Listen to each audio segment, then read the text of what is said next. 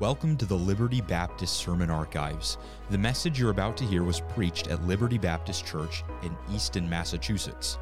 You can find out more about us or contact us at mylibertybaptist.org or just look us up on Facebook. And now we hope that this message from God's Word will be a blessing to you.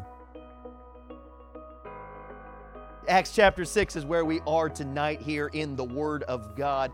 And our title is this: for 6:4, we must have 6:5. For 6:4, we must have 6:5. And I'll be honest with you, in your bulletin, if you've read, I actually have a typo there. The name of the message is wrong. It's a little bit backward there, but I think it will make sense here for us in just a few moments. You know, I do find this to be true when it comes to church life. Pastors typically get an outsized part of the attention when it comes to anything relating to a church. Meaning this: when a church is going through a time of growth and a time of spiritual success, I think when we use the word success, I want to be careful how we use that. But Joshua chapter 1 uses the word success when it talks about being faithful to the Word of God and being faithful to the mission that God has put before us. Not worldly success, but success in the ministry of which God has called us to do. I believe a lot of times pastors get an outsized share of the praise when really, of course, all the praise goes to God. 11 weeks in a row with visitors, well, who gets the praise for that? Well, I can't reach my hand too far back to pat myself on the back. All the praise really goes to God. But really, even beyond that, as the Lord has done these things, He's also used not just me, but all of us in different ways. And many of you have had a visitor that in the last 11 weeks has come, someone that you invited over the last few weeks that maybe you've been praying for weeks or months, and just all of a sudden showed up to church. What a blessing that is. But pastors sometimes get far too much credit for what God is doing in a church, because churches aren't built on the charisma of pastors as much as they're built upon the character of the members of the church. Now, I'll say that again because I think that's important. Churches are not built upon the charisma of pastors as much as they are built upon the character of the members of the church. For every Moses, there has to be a Joshua. For every Moses, there has to be an Aaron and a Hur. Remember during that great battle where Joshua was down in the valley and Moses was holding up the rod of God, and as long as the rod was held up, the battle would be a success.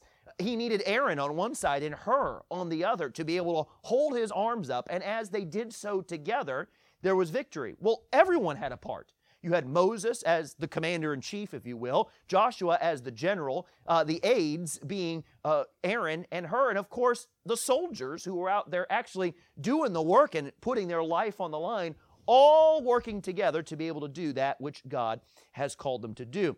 And so as we prepare for revival, and of course I hope that in your heart this week you are preparing for revival, as I must do the same this week as well, it's my desire for us all to continue to strive to be who God calls us to be in this organization that is called the church. And I want us to look at the example of the first church here in Acts chapter 6, in a text we've been in before, but looking at it with a little bit of a different spin to understand. To have Acts 6:4, you must have Acts 6:5. So if you could stand for the reading of God's Word tonight, if you're able, we're going to read just 5 verses, Acts chapter 6, beginning in verse 1.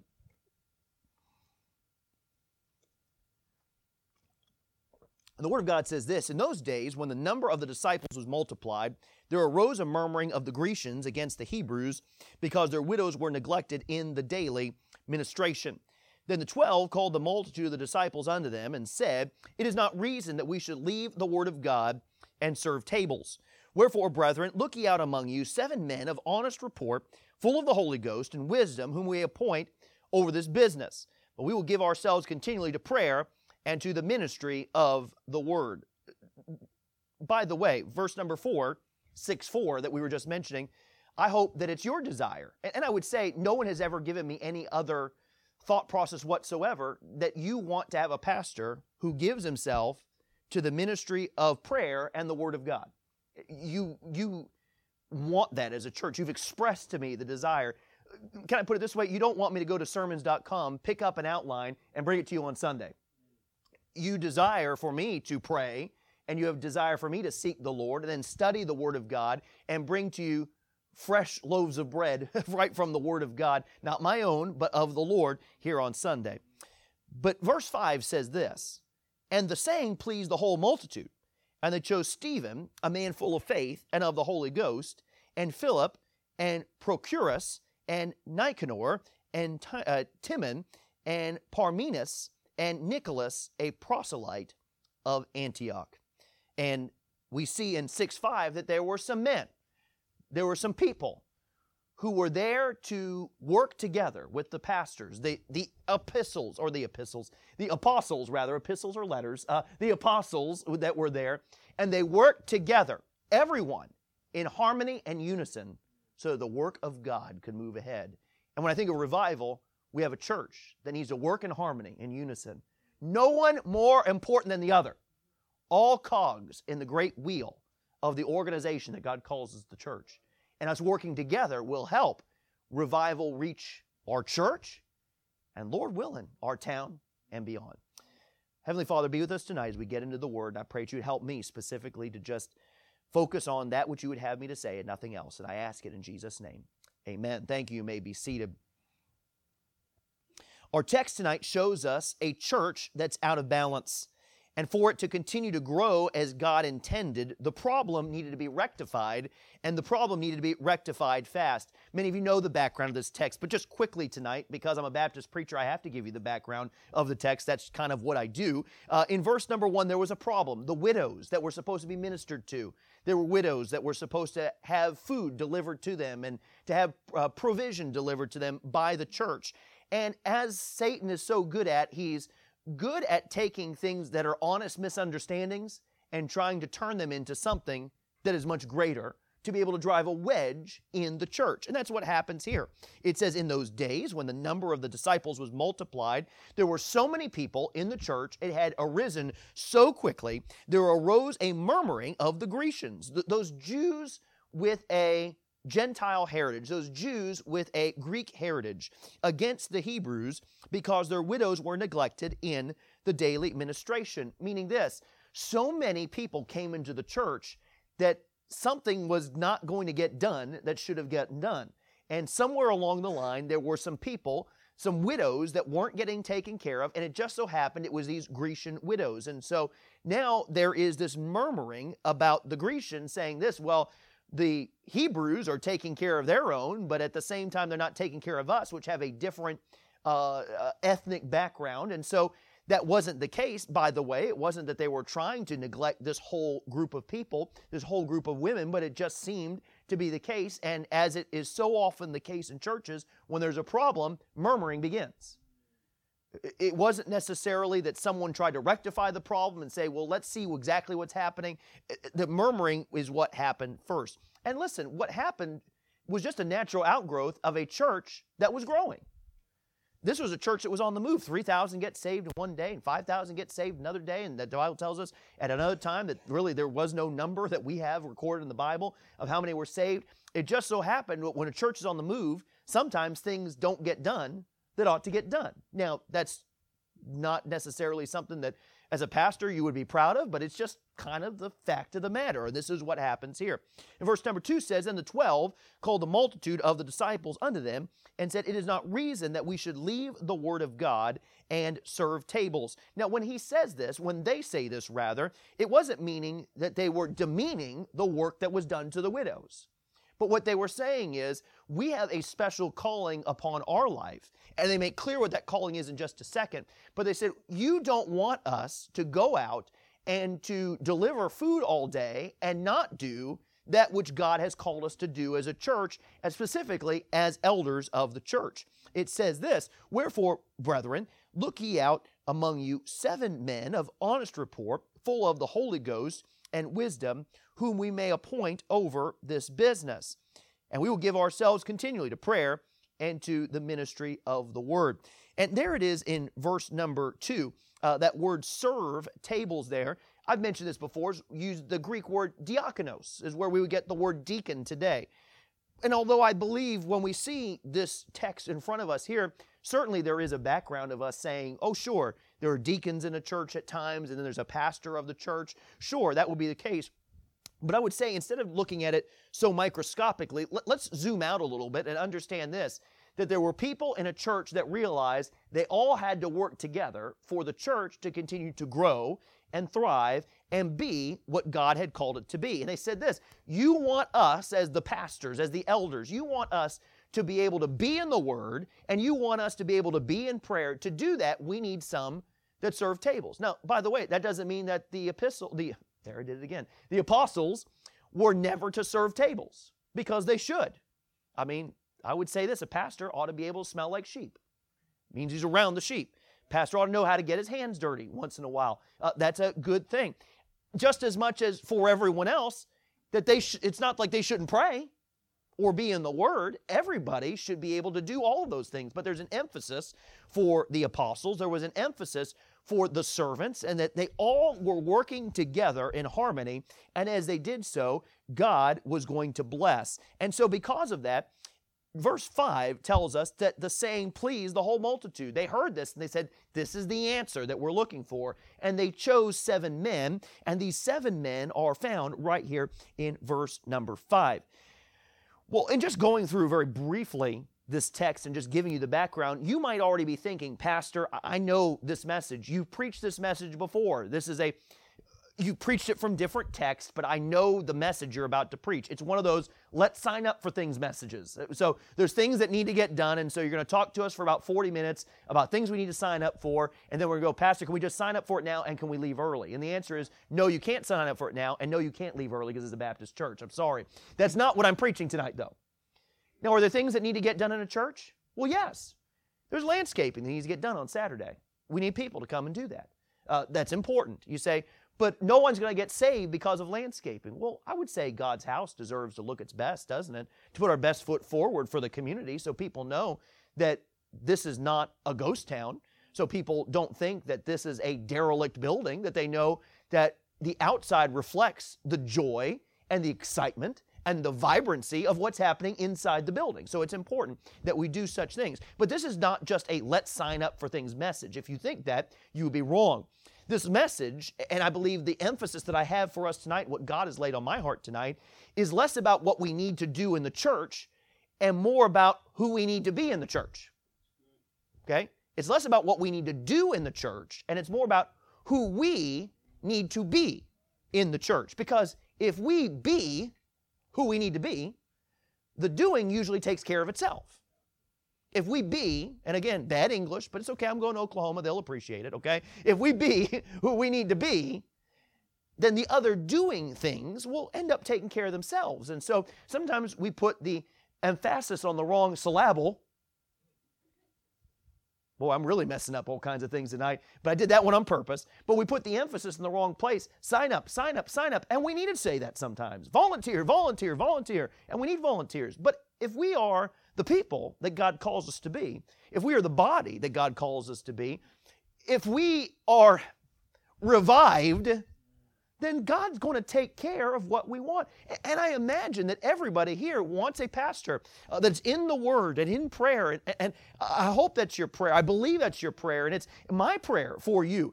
Listen, I don't want to come up here and not having been in the Word during the week. And I don't want to come up here and not having prayed over the messages. You say, Pastor, what would that feel like? I wish I could tell you I didn't know what that felt like. Unfortunately, in 10 years as a pastor and 18 years in full-time ministry, it's unfortunate. I can tell you there have been a few times that I've gotten up behind the pulpit, and I had no business getting up behind the pulpit because I hadn't been a man of prayer and the Word as I should.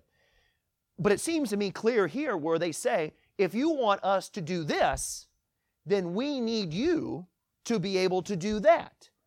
If you want 6'4", then we need some people who are 6'5", and not just deacons, not just men who fit the qualifications of deacon that we find in 1 Timothy or in Titus, but that there are some servants who say this, it's not about what I do, but it's about who I am. And as I follow the Lord and abide in Him, then the doing things will end up taking care of themselves.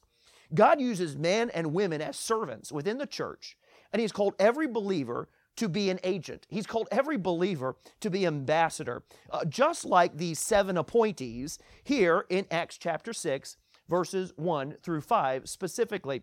I've been reading a book the last few weeks, and I'll tell you, there are some books that I read, and I read them through very quickly just because they're the kind of books that I just enjoy and I don't want to put down. I mentioned that book this morning about Robert E. Lee, and I read that fairly quickly because I enjoyed it and I enjoyed what it was. And it was one of those things that I didn't necessarily have to savor every bite of it. I just wanted to read it and enjoy it and learn a little bit about him as well as the United States at that time. But I've read a book the last few weeks, and it's called Old Paths and New Power by a man named Daniel Henderson. And I say that not because I'm giving a full endorsement of him and his ministry, because I don't know all of him and his ministry. But it's been a book that was recommended to me, and one that was a great help to me. The kind of book that you read, you say, boy, I want to keep reading it, but I only need to read it a chapter at a time. Because if I read any more than that, I'm afraid I'm going to miss, what God has for me. And I was reading in that book about the fact that, well, if we want new power from the Lord, if we want to be able to be who God's called us to be, we've got to go through the old paths. And sometimes Independent Baptists, when we talk about the old paths, if you've been around Independent Baptists for a long enough time, when you hear old paths, you think about things like old-fashioned things. We have to be old-fashioned. Things like bell bottoms and shag carpet and things like that. That's most of the time what people think when they're talking about old paths. That's not what I'm talking about tonight. I'm talking about paths so old that they've been forged here in the Word of God. That we go back to what the Word of God says to find new power, not a new form of power, because the power's always been the same, but yet that we are imbibed with a power that comes from God even greater than what we've seen. And I feel like when we see here in this text gives us a bit of a roadmap, again, not for what we sign up for, but the kind of people we need to be. And as we do so, I believe God will help us as we have our desire for revival here in our church. And so there's several things, and I want to mention them quickly, and I hope you'll write these down tonight. These come from that book. I just took them right from the book, these 7 points. Some of you just groaned in your spirit. 7 points. I just lost some of you right there. But no, we'll be quick about these because the points are not the main point, if that makes sense. They're just kind of offshoots of what the main point really is. But I see this here, first of all, number one, I see a heartfelt commitment to exemplary living. A heartfelt commitment to exemplary living. What did these servants do? Well, it says in verse number 3, "Wherefore, brethren, look out among you 7 men of honest report." They had exemplary living. Honest report means that nothing could really be laid at their charge. That they were living in a way that they had a good testimony. And if we are to be who God wants us to be, we must live in such a way that we have the best testimony possible. And I know sometimes that false words and slander can be laid against us by the world, and certainly that's the case. But even when that happens, it shouldn't be able to stick. It's not something that should be able to land on us and stick and hold. To have honest report, holy living is important, and it isn't confining. Holy living is not confining. In fact, it actually gives us further opportunities for service and for soul-winning opportunities. The closer we are to the Lord, the more opportunities we have to serve, and the more opportunities we have to reach other people with the gospel. The Bible tells us, it says that there are those who have a form of godliness, but deny the power thereof. Having a form of godliness, but denying the power thereof. Which reminds me that there is a form of godliness, which is not godliness, which has no power. Which, if we were to take the other side of that coin, we'd be reminded that with godliness comes power.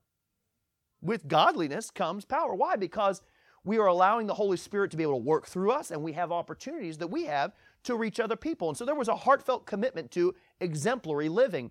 But there was also a humble submission to the Holy Spirit. We've been talking about this in Sunday school, where it says that they weren't just of honest report, but they were full of the Holy Ghost. A humble submission. I touched on this morning, but you can't be proud and full of the Holy Ghost at the same time. You cannot be proud and filled with the Holy Ghost at the same time. It is the exact opposite of what the Holy Spirit would desire when we are filled with pride. Why? Because the Holy Spirit speaks not of Himself. The Holy Spirit makes much of Jesus. And so for us to be filled with pride, the Holy Spirit cannot work in the way that He would desire to in us. Just as the Holy Spirit's ministry is to make much of Jesus, a filling of the Spirit should cause us to draw people to Jesus Christ. And so what do we need to do? We need to humbly submit to the Holy Spirit. That's how revival comes to a church, because people humbly submit to the Holy Spirit. And again, I feel like this needs to be said. There's some things I'm developing and praying about and thinking about in my mind, but there's so much of Christianity today that is shaped by politics. There is so much of Christianity today that's shaped by, could we even put it this way, right-wing politics, that is so opposite of humility. It is so opposite of humility. And we have allowed that to enter into who we are as believers, and we've allowed that to come into us, and God's not doing the work that we're hoping He's doing. Again, if there's hope for this country, it's not in the ballot box, it's in the house of God. And that means that we can't be we can't be robots, that's the word. We can't be robots, apostles, robots. We can't be that for the world. We've got to be careful. We've got to be so submissive to the Holy Spirit. And again, this is something that I'm working through, something I'm praying on in my own life, and something that I've really given a lot of thought to and I'm continuing to give thought to because there's so little humility. There really is. But shouldn't as Christians we be different? Shouldn't we be different? And so there's a humble submission to the Holy Spirit. John 16:13, we read this morning. Howbeit when He, the Spirit of truth, is come, He will guide you into all truth. For He shall not speak of Himself, but whatsoever He shall hear, that He shall speak, and He will show you the things to come. But I also see this, number 3, there was a hunger for godly wisdom. A hunger for godly wisdom. Verse 3 says, they were men of honest report, full of the Holy Ghost and wisdom. And I think by looking at this in its grammatical form, we could say that they were full of wisdom. Because it says full of the Holy Ghost and wisdom. I think we could rightly say that they were not just full of the Holy Ghost, but they were men full of wisdom. You and I need to make sure that we are people of godly wisdom, that we place a priority on godly wisdom. Job 28:28. And unto man he said, behold, the fear of the Lord, that is wisdom. And apart from evil is understanding. You can't go through the Proverbs very far without finding the fear of the Lord is the beginning of wisdom. Or you can't go very far in the Proverbs without finding wisdom. I mean, it is a book of wisdom. But I think so often we take the wisdom of the world, and there is a worldly wisdom that is out there that is not wisdom. There is a worldly wisdom that's out there that's built upon worldly knowledge. And we have to be careful that we do not take that in our own lives. We should hunger for godly wisdom, hunger to have more of God's Word, hunger to learn more of His Word, to talk with others, and to not just gain the knowledge, but implement it in our lives. Well, how do you do that? Well, you got to have the Holy Spirit. Because without it, without Him, you cannot do what God has called you to do. So there's a heartfelt commitment to exemplary living, a humble submission to the Holy Spirit, a hunger for godly wisdom. See, look at that. We're already number 4. See, you're doing great, all right? A humane understanding of the needs. A humane understanding of the needs. Now, that may not be readily apparent here, but it says that they were these men, honest, full of the Holy Ghost, full of wisdom, whom we may appoint over this business. There were needs that needed to be met. And there were some people that needed to be put over those needs. And those needs needed to be addressed in a way that was humane, that was loving, and that was caring. Daniel Henderson points out in his book, as I was reading it, that each of these 7 men, here in verse number 5, had Greek names, indicating that they were Jews with Greek backgrounds and Greek language skills. So that's a reminder to us that they were sensitive to the needs of other people. And I know sometimes we use that word sensitive and we're kind of off from where we need to be spiritually. But the idea is this, is that they had a compassion. They had a care for these people. They did not want to see people harmed in the ministry. I'm afraid if someone had a problem like this today, depending on the church, people would say, well, just get over it. Stop crying about it. What's your problem? What, you don't like Peter? What, you got a problem with John? And there could be dissension that's there. But what they said is, no, even if the problem is not at the source they think is the source, as in ethnic issues, there is a problem here. And we need to deal with it rightly. And people who will take care of the need. You realize there are people all around that need the gospel. I know who I'm talking to. You know that. There are people within our church who have needs. We need to take care of those needs as best we can. The first church had all things common. You know why? Because the government wasn't going to help them. Their neighbors weren't going to help them because many of their neighbors weren't Christians. And if it didn't get taken care of within the body, it didn't get taken care of.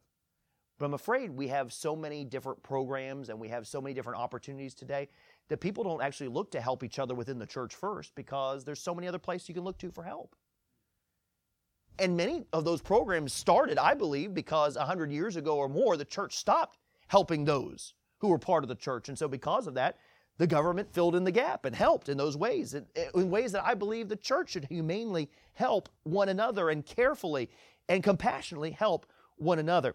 There existed then and is now considerable value in assigning people for the tasks for which they have a natural understanding and genuine concern.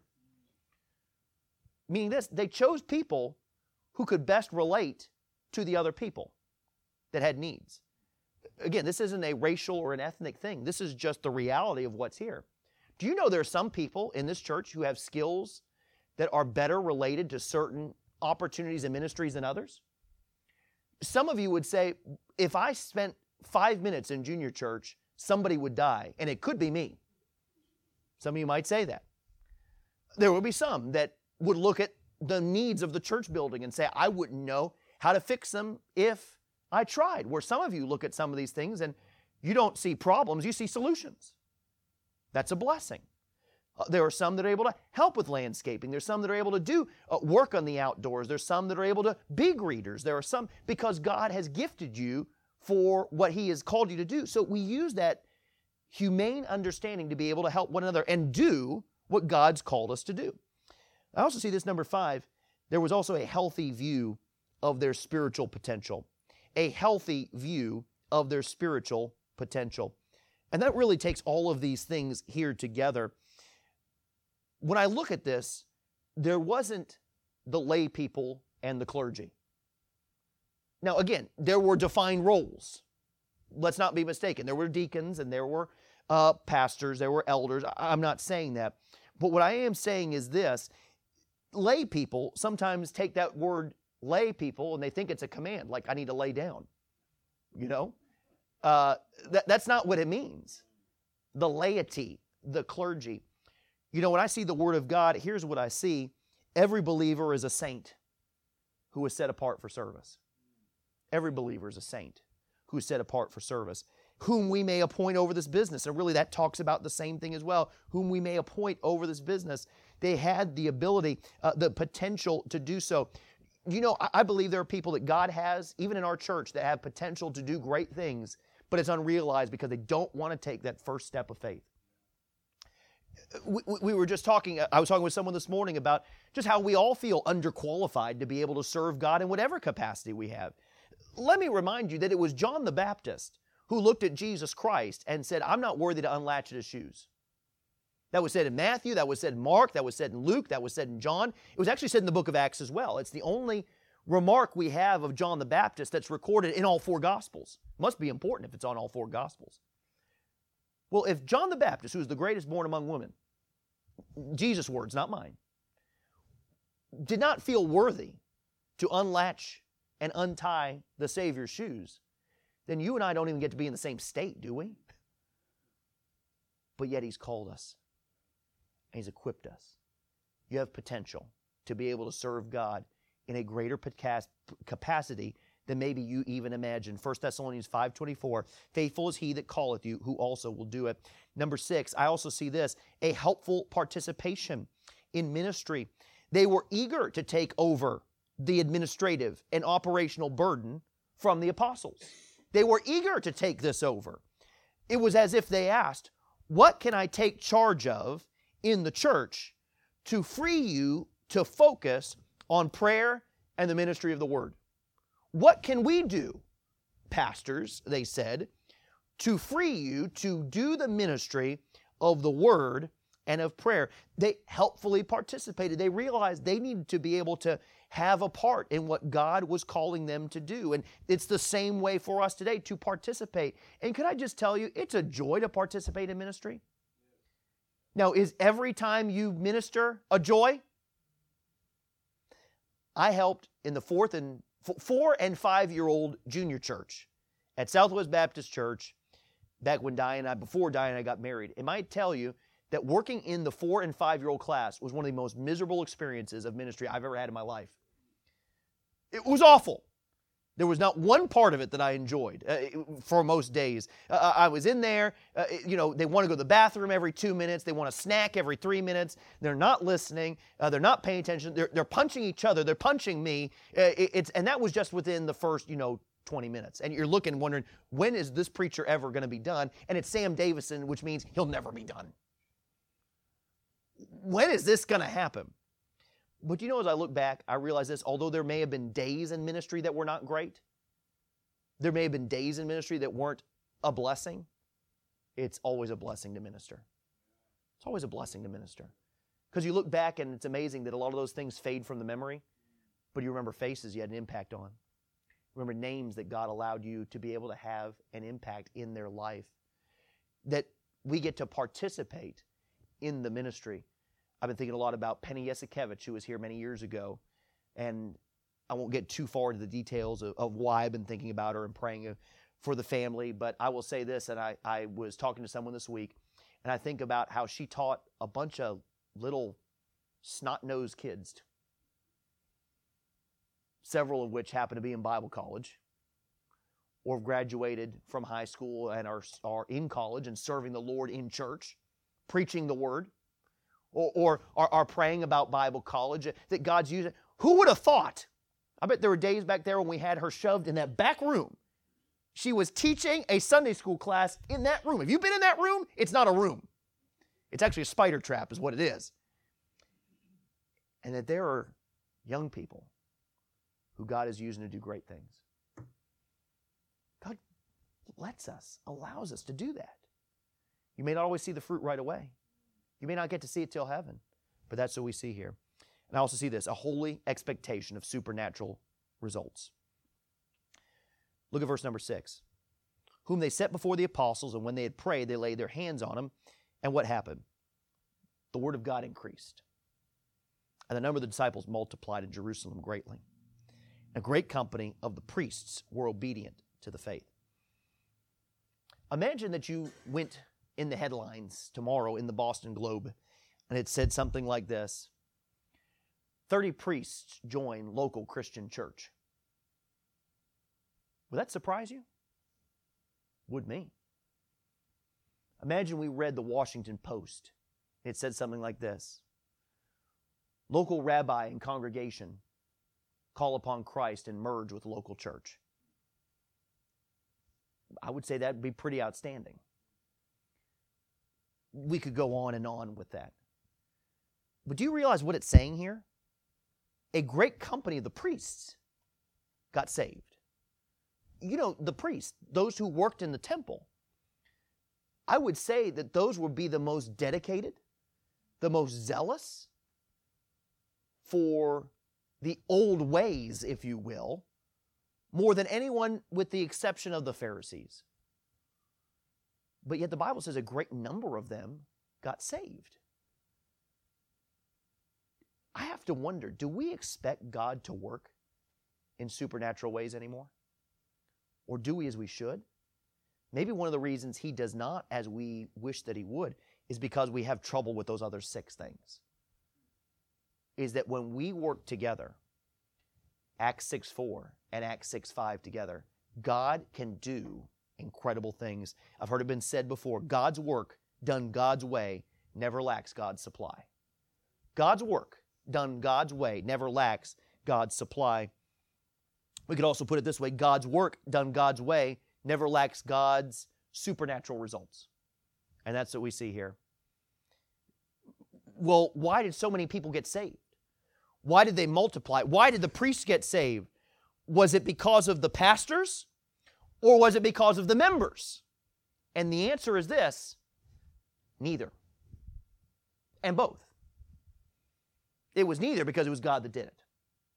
And it was both because it only worked when they all did what God called them to do together.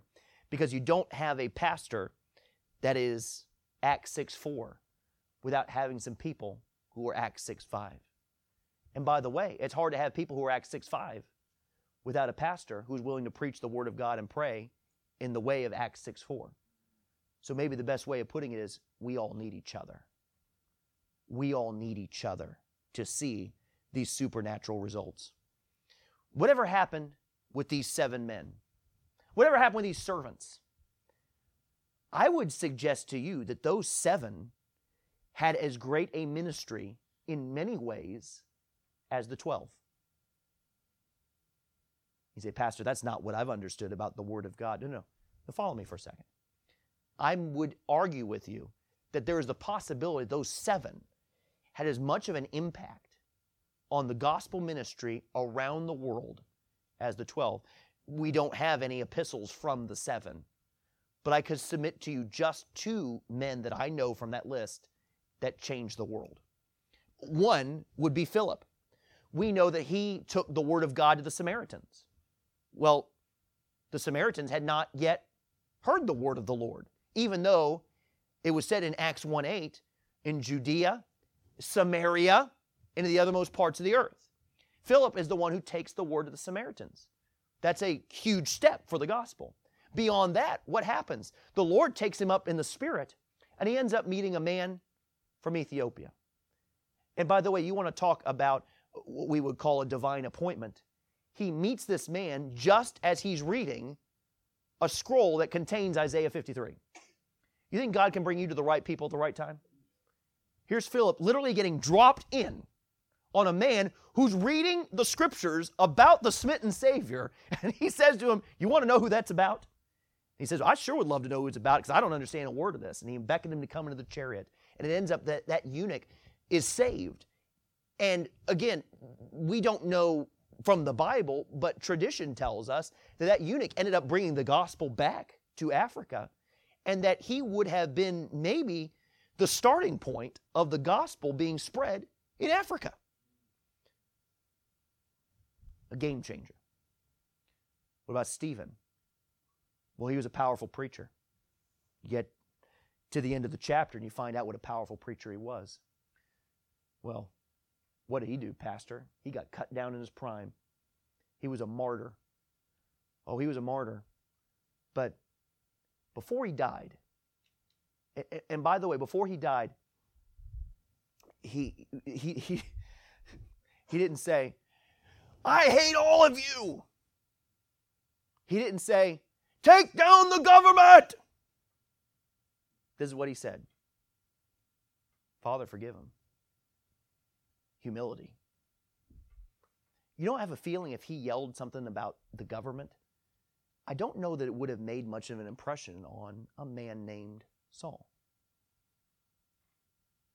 But there's Saul who says, I see something in him I've never seen in anybody else. Remember, his face, the Bible says, it was like an angel. That despite people gnashing their teeth on him and throwing rocks, and I don't mean those little pebbles out there that AJ throws at all of you. I'm talking about like real rocks out there. He throws them. They throw them. And he died a martyr with Jesus Christ, not seated at the right hand of God. The only place it says standing at the right hand of God is if he's standing in honor of this man who died with nobility. But because of that, I believe you can draw a direct line from Stephen to Saul. Because Saul watched it all. He held the coats of those who were there. Why is it a few chapters later that all of a sudden, when Jesus comes and appears to him on the Damascus Road, there's really not much of an argument? I feel like it's because Saul had been arguing with that same Jesus, maybe not physically like he was there on the Damascus Road, but there had been a spiritual tug of war that had been taking place, starting from the moment that he saw Stephen die in the manner he saw him die. In the manner he saw him die. And because of that, we have much of our New Testament and the gospel spread throughout Asia Minor and into Europe. No, that wasn't the 12. That was the 7. But the 7 could do it because of the 12. And the 12 could do it because of the 7. Maybe we could put it this way. 19 people changed the world. 19 people changed the world.